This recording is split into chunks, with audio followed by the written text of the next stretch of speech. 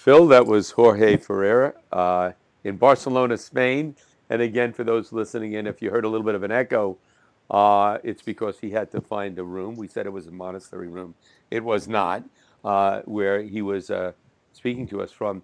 Um, Phil, tell us, he's at the California Institute of Integral Studies. Are you familiar with that institute? Yeah, yeah. And tell us I about it. I wrote about it in American Veda. Well, it's an interesting place because it came about.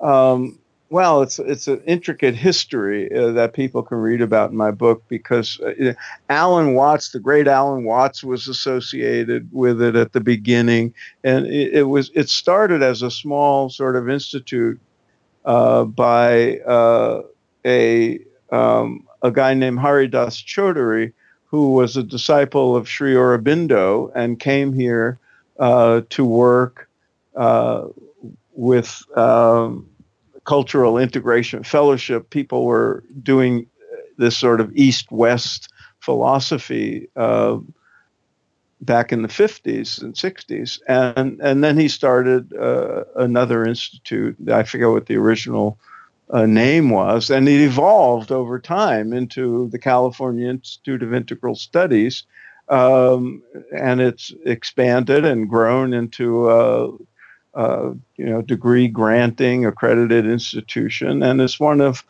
a few that started out to specialize in this integration of East and West, and especially in the field of psychology.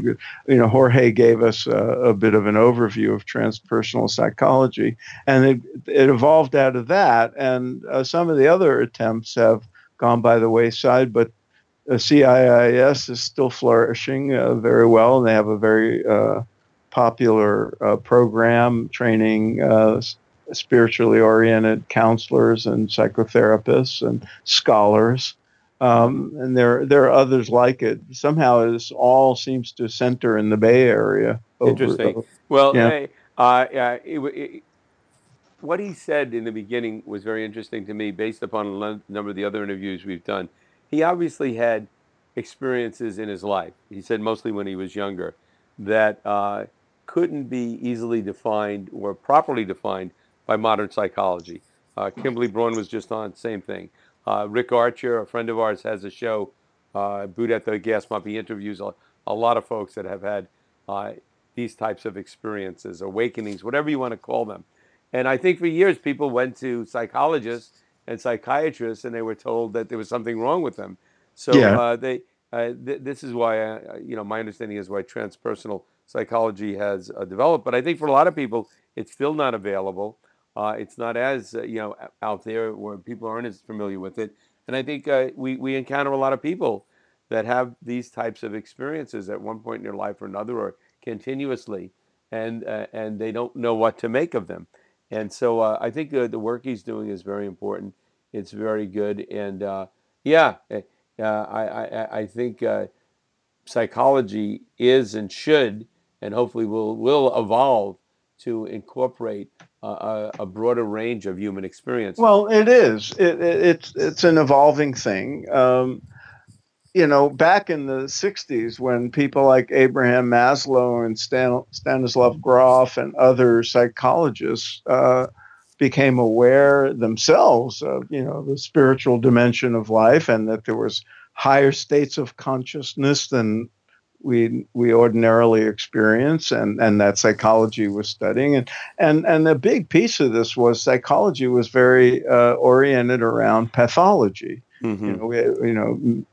I remember taking abnormal psychology classes. No one talked about how to be happy or how to Right, be exactly. fulfilled or how to, have ecstatic states as opposed to neurotic states or just being well adjusted. What we called well adjusted was the sort of goal of psychology, which was seen very boring to those of us who, were young in the 60s. And all that exploration of there has to be more. Some of the people doing that exploration were psychologists, and they discovered in the especially from the Eastern traditions that there was a lot Right, more, right. and that evolved, and so that. and transpersonal psychology has never become, a discipline the way people thought it might, as a sort of popular and recognized household name. And part of the reason for that is the recognition of uh, higher or more fulfilled states of being in psychology, Hmm. and the inclusion in psychology of an aspect of life we call spiritual, that became more mainstream. So the need for a separate discipline was less, I suppose. Right. At least that's how it's Well, I went linked to to me. graduate school in the 70s in clinical psychology. And right at that time, I started TM. I started meditating. I went on these longer meditation courses and stuff. And I thought, wait a second. And the program I was in was very psychoanalytical. And there was just, and then that's led me to move on from graduate school because there was no professor or anyone I could find that could deal with some of the stuff that I wanted to deal with and discuss and think about. Even though I think, look, I think Freud brought a lot to the table. The whole thing of the conceptually thinking of an unconscious, that there's more to the mind. That was all great, but it was really infantile in some ways compared to some of the writings and teachings that were coming out of the East. And again, a lot of this is discussed in your book, American Beta, about East and West, East influence on the West. But so I think that it's great what Jorge and others are doing, and I think it will continue to evolve. So I wonder if you went into a psychoanalytically trained, therapist, psychiatrist, and you told him you had an out of body experience, he'd go right to he'd get out the prescription pad, and he'd be writing you all kinds of prescriptions to get you back in your body, or whatever. So I think there are legitimate experiences that people have, and maybe people have them more now that modern psychology will be able to deal with. Well, that seems to be the case. That there's more awareness that these states are not necessarily pathological. I don't know how much the that has advanced, but I think one of the reasons transpersonal psychology developed in the first place was that recognition. I remember people, going having these breakthrough experiences and being told they're crazy or being Right, put on meds. right, So, but it's less likely to happen now than it was in the past, I right, suppose. right. He also he also mentioned the San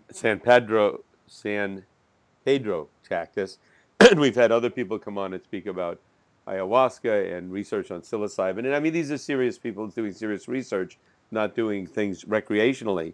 And I do think that we're coming to a time again when some of these psychotropic drugs or psychedelics or whatever will be used in clinical settings to help people with various issues they're having, or just simply healthy people to expand their vision or whatever. I think uh, I would want to say that I think they have to be very careful that at this stage, it's not for experimentation. It can be dangerous, like taking any substance. But there's some serious research going on, and if you look at Anthony Bosis, if you look at some of the other people we've interviewed, they discuss the research. Yeah, it's all very interesting, and we'll see where it leads. One hopes that all that kind of research will be done responsibly, and it won't leak out of the laboratory in irresponsible ways as it did in the past. Right, right. So, Phil, we have a lot of stuff coming up. We have some Sikh gentlemen coming on the show, or we've already interviewed them.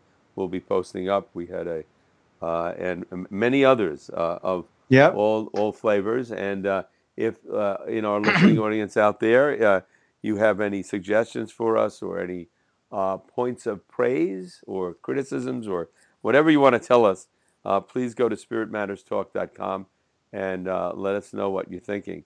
And Phil and I are both always available for speaking engagements. If anybody has any ideas or any needs, we can help you out there as well.